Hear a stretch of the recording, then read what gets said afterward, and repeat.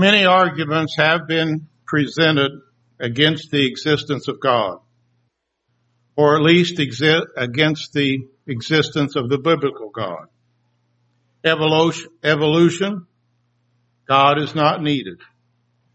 There's no scientific proof that he exists.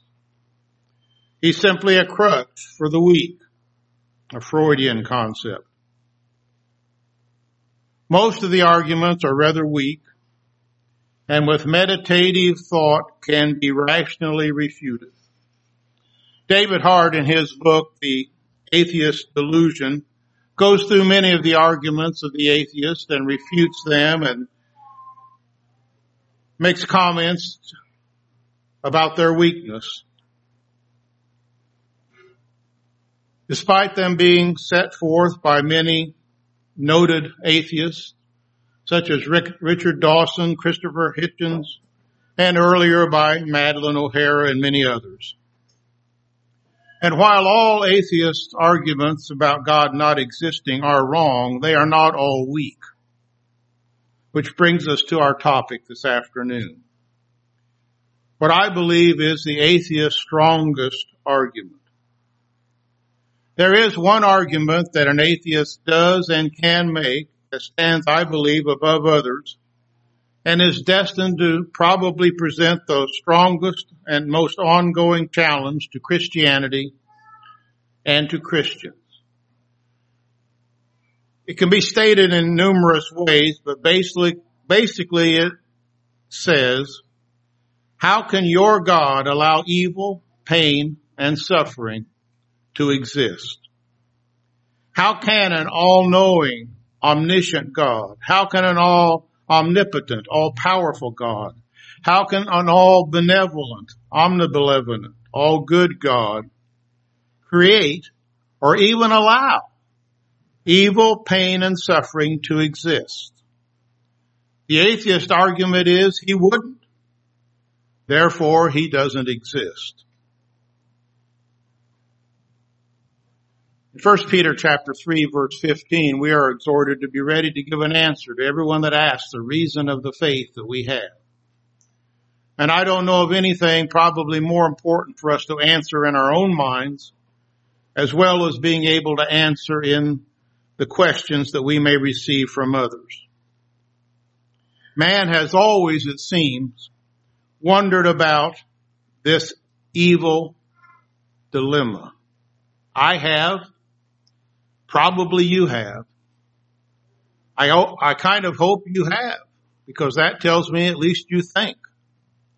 Because I'm not sure how a thinking person cannot wonder about this. And the problem becomes even more troublesome when it touches us closely. The death of an innocent child abuse, cruelty. Seeing the good are sometimes afflicted while the evildoers seem to prosper. Headline after headline raises the question of why can these things be allowed? How can God allow this? But it's not a new question. It's one that's repeated over and over in the Old Testament by the prophets when they ask God, how can you allow these things to continue? And it is, however, not an argument that I believe that we should brush aside lightly. I believe it's a significant argument that needs to be and deserves to be handled with respect and a well thought out answer delivered. The atheist affirms that evil exists and they deny that God exists. So there's no tension. Evil exists because God doesn't. But a theist or a Christian says that both God, or at least the God of the Bible, and evil exist. And therein lies a tension. As Christians, we have a tension that we have to resolve that an atheist, albeit he's wrong, doesn't feel. How can both the biblical God and evil coexist? C.S. Lewis, who at one time was an atheist, wrote, "My argument against God was that the universe seemed so cruel and unjust. But how had I gotten the idea of just and unjust? A man does not call a line crooked unless he has some idea of what a straight line is. And where did the idea of a straight line come from? The idea that a line is crooked demands that one knows what crooked is, and that demands that you know what straight is. Otherwise, we would have no way of defining what crooked is. Likewise, the claim that the world is not just demands that one knows what just is. And if there is a just moral standard that defines justice, there must be a moral just source for that law. And that's called the moral lawgiver, which is another way, I think, of referring to God. But the irony remains. Pain and evil, I believe, cry out for God. I believe the fact that there is evil is one of the greatest proofs that God exists. Pain and evil cry out for God. But how? To explain how, I think that we have to consider that we only know what pain is by knowing what comfort is. If your foot hurts right now, and it might, probably somebody here has a foot that hurts. How do you know it hurts? You only know it hurts by comparing it to comfort. If you didn't know what comfort was, you wouldn't know what pain was, because pain would simply be the normal.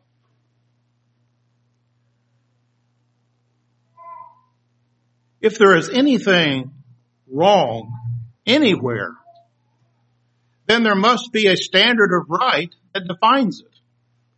Because you can't know what wrong is if you don't have a right to compare it to. So rather than evil crying out against the existence of God, I believe you can make an argument that evil cries out for the existence of God and the justice that he has defined. Without a moral law of good, we would have no idea of what evil is. And if we have a moral law of good, there must be a moral lawgiver to tell us what good is. And I contend that's the Scriptures. That is the God that we worship. While evil demands that a good standard from a good standard giver or God exists, tension still can exist. So I think we need to go a step further. But before I go into it philosophically, if you want to call it that, there is an elephant in the room that I want to talk about for just a moment. And it's a passage back in Isaiah chapter 45 and verse 7. There the Lord says, I form the light and create darkness. I make peace and create evil. Now, one could turn to that and say, the Bible says God created evil. And that's what the words in most translations, King James, the American Standard, Young's Literal, render it that way. In the New King James, the ESV, it's translated calamity. I make peace and create calamity. The NIV translates that word disaster. I make peace and create disaster. When we speak of the problem of evil, definition and context are always essential. And evil is used two ways in Scripture. There is what we would call moral evil. That's the right and wrong that surrounds sin and righteousness. And there is physical evil. Physical evil would be floods, hurricanes, tornadoes, fires, things of nature, things of man. Scripture clearly distances God from moral evil. God cannot be tempted by evil, and he does not tempt any man, James chapter 1. But regarding physical evils, disaster, calamities, God says, I believe in Isaiah 45 and 7, that he can and sometimes does create them by withholding his peace and by withholding his calm. God can control and use the weather, nature, disasters, calamities to inflict man for his purpose. Floods, plagues, earthquakes are seen in the Bible sometimes for God using them as his purpose. I don't believe all floods, all fires, all earthquakes are caused by God. Some of them are just by chance and nature. But God certainly has used those. I think the verse that we find in Isaiah 45:7 means God is in complete control over nature, and that when he sees fit, he will use it for good, always for good, but it may appear to us not to necessarily be good as we're going through it. Here I believe it is stating that God is able to bring distress, calamity, for instance, on the Babylonians, for which he will use Cyrus, as you study your Old Testament, as an agent against them. The word for evil found in verse 7 is the Hebrew word ra, R-A. And it's translated in 1 Samuel 10, adversity, in Psalms 34, affliction, in Psalms 141, calamity, in Nehemiah 2, distress, in Ecclesiastes 8, misery, in Proverbs 15, grief. Isaiah 45:7 is not saying that God created moral evil. A perfect God cannot create the imperfect, or he would no longer be perfect. He did, however, make physical evil possible, and he does that when he withholds his peace and his calm. But I believe the problem of evil for believers continues. God is all good and God opposes evil. I think we would all agree with that statement. God is all knowing and he knew that evil would occur. Evil did not surprise God. Adam and Eve disappointed the Lord, but they didn't surprise him because he knew that that was going to happen. And if God is all powerful and can defeat evil, then why does evil continue to exist? So if you have an all good, all knowing, all powerful God, why does he permit evil to continue? Why doesn't he stop it? Or does it mean he doesn't exist? That's the issue of the argument. Seen another way, or maybe the argument of the atheist, God created all things, and we agree. Colossians chapter 1 verse 16, Exodus chapter 20 verse 11. Evil is something, it does exist, therefore God created evil. But how can an all good God create a morally evil thing? Well, I can't disagree with point number 1, that God created all things. I can't disagree that evil doesn't exist. I can't refute that because it does. So what is our response? I think one of the keys for us to understand as we go through this is that I do not believe God created evil, moral evil, because I don't believe moral evil is a thing. That's a key point, at least in my understanding or in my argument. We're told in Genesis chapter 1 verse 31, God created good things, all good things. In James chapter 1 verse 17, every good and perfect gift, where does it come from? It comes from God. Everything God gives us is good. Whether we recognize it as good at the time or not, that's another issue. But we've all probably had things that we didn't think were terribly good happen to us, only later to look back and say, I'm glad that happened to me. In Genesis chapter 2 verse 18, it's the first time we have the concept, it is not good. God said that when he looked at Adam, and Adam seemed to be alone. Why was it not good? Was it because Adam was bad? No.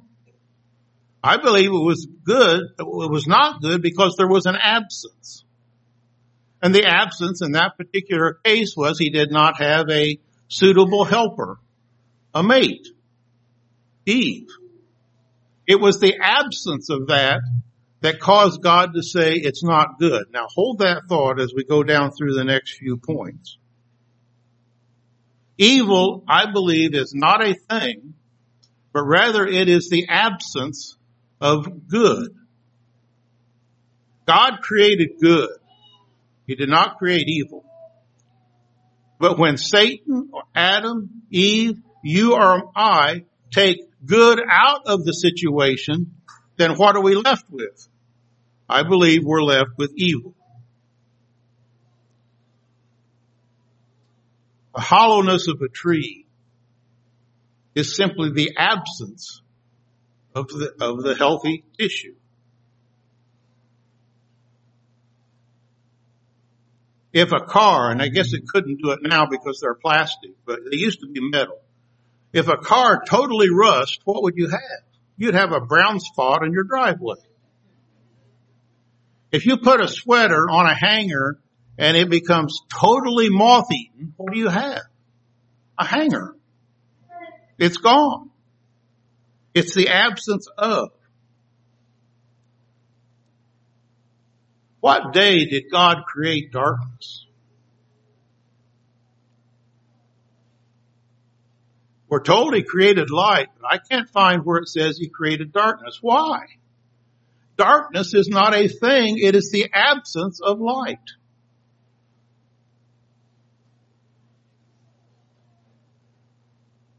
There's no passage that I find in Genesis 1 where He said, let there be darkness. We're told darkness existed, but He didn't create it. Because darkness is not a thing.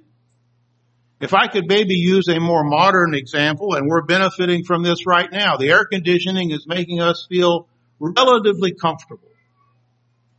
Now, what is that air conditioner doing? Is it creating cold? No.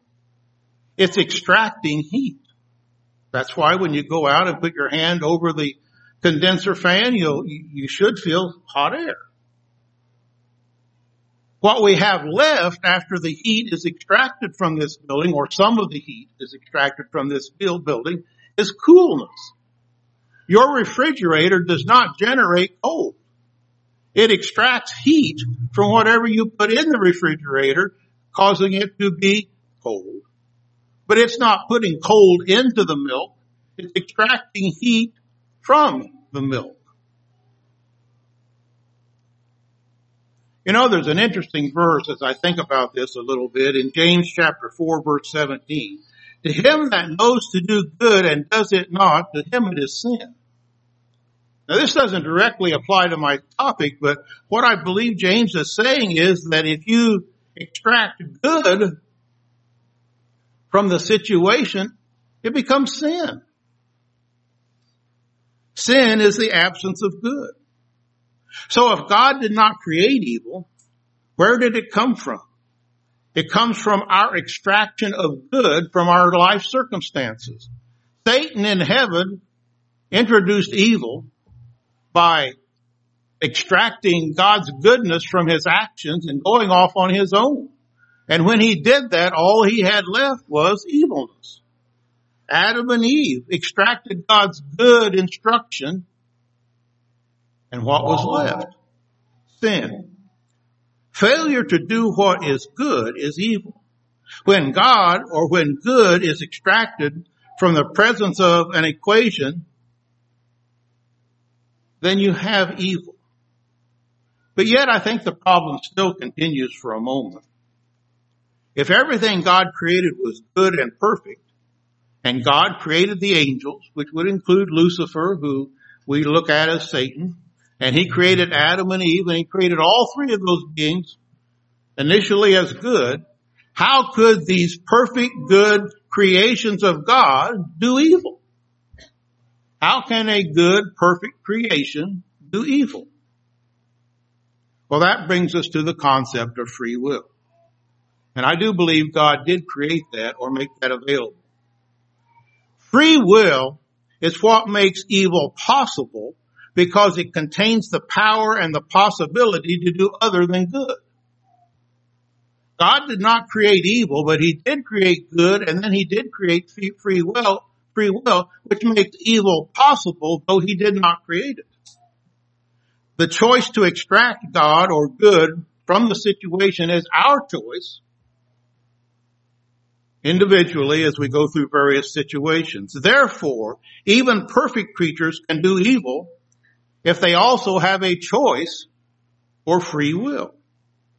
There is, therefore, no way you can have a free will creature that can't do evil, because if he couldn't do evil, he wouldn't be truly a free will creature. Without freedom or free will, you could not truly love, praise, or have meaningful relationship with others or with God. If you are married, that marriage means something because it was a free will choice. If you are married because of, and I don't think anybody here is, because of the proverbial shotgun wedding, you're not in a particularly joyous relationship. It's the fact that your mate chose you. I think that's a wonderful thing to tell children that are adopted. We chose you. We're glad to have the others, but we chose you.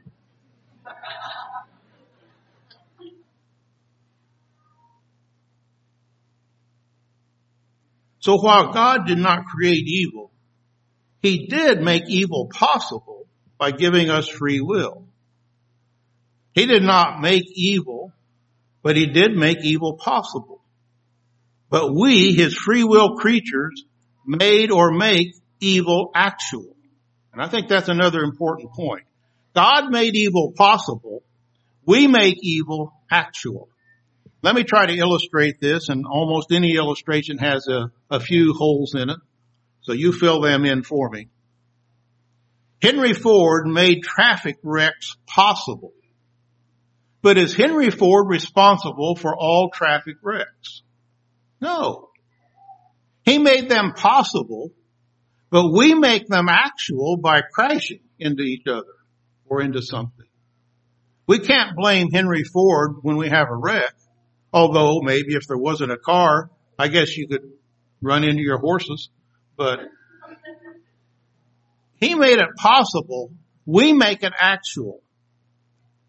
So therefore, evil arose when a good creature, Lucifer, Adam and Eve, with a good power of free will, willed their finite or short-term pleasure of themselves above the infinite, long-term, eternal goodness of the Creator.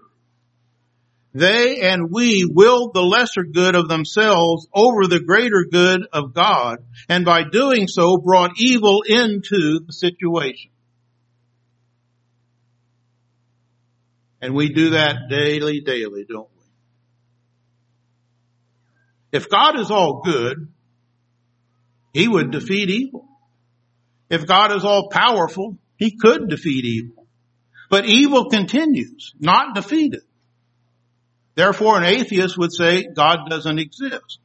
Well, I have to agree God is all good. I have to agree God is all powerful.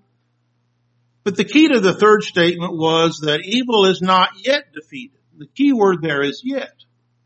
The fact that God in his wisdom and his patience continues to allow us to make bad choices, us mankind, and evil to exist, does not preclude the concept that God will defeat evil. And in fact, we are told in numerous passages that he will. Evil will be defeated because his nature demands it.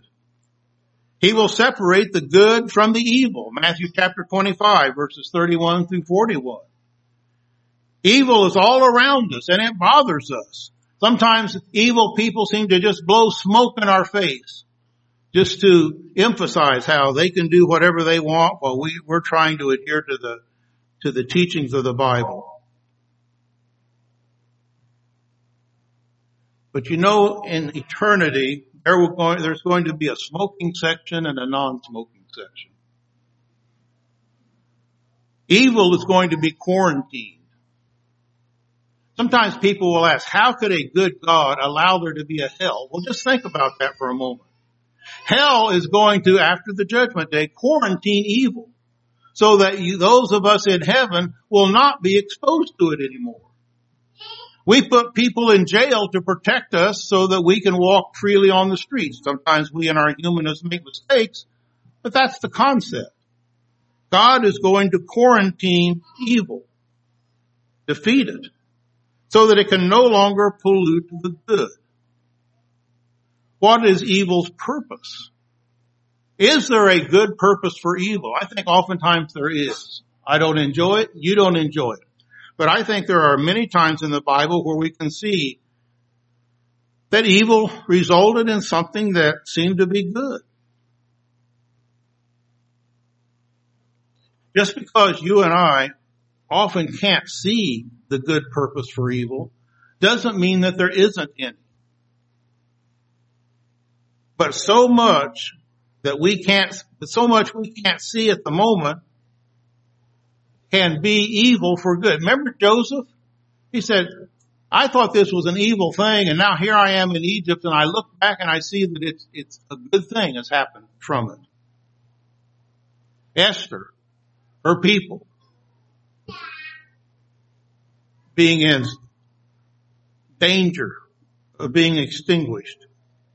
Daniel taken into captivity. What's good about that? But yet, we see lesson after lesson. I'm not saying that all evil that happens to us or all evil that we do ends up in something good, but I do say that God sometimes uses evil, as he does everything else, to produce something good. Some of you would not be here as children of God if something bad had not happened to you earlier in your life to wake you up or to wake me up. That's simply a fact. I don't know who you are, but I know in a group this size there's more than one. God repeatedly used evil nations to bring his people back to him.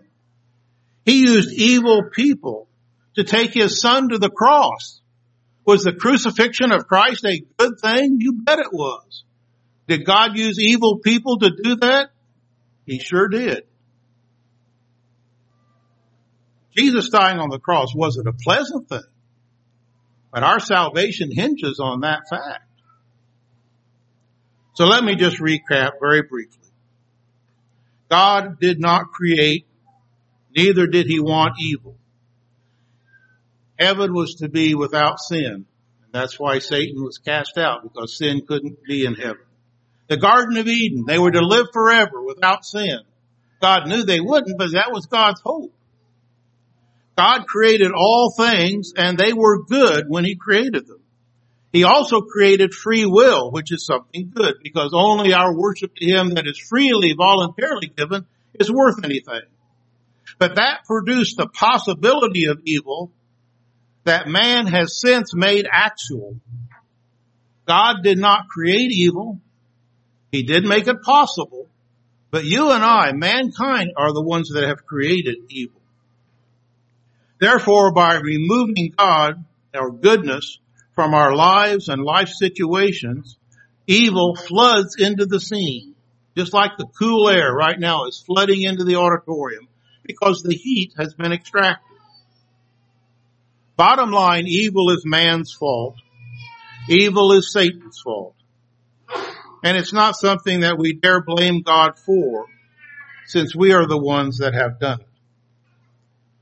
I do believe, however, this is the strongest argument of the atheist. But it has a false premise that evil is something God wanted, evil is something God created, and therefore evil is something he is responsible for. And all three of those things, I believe, are false and can be refuted with grace, with love, and with firmness.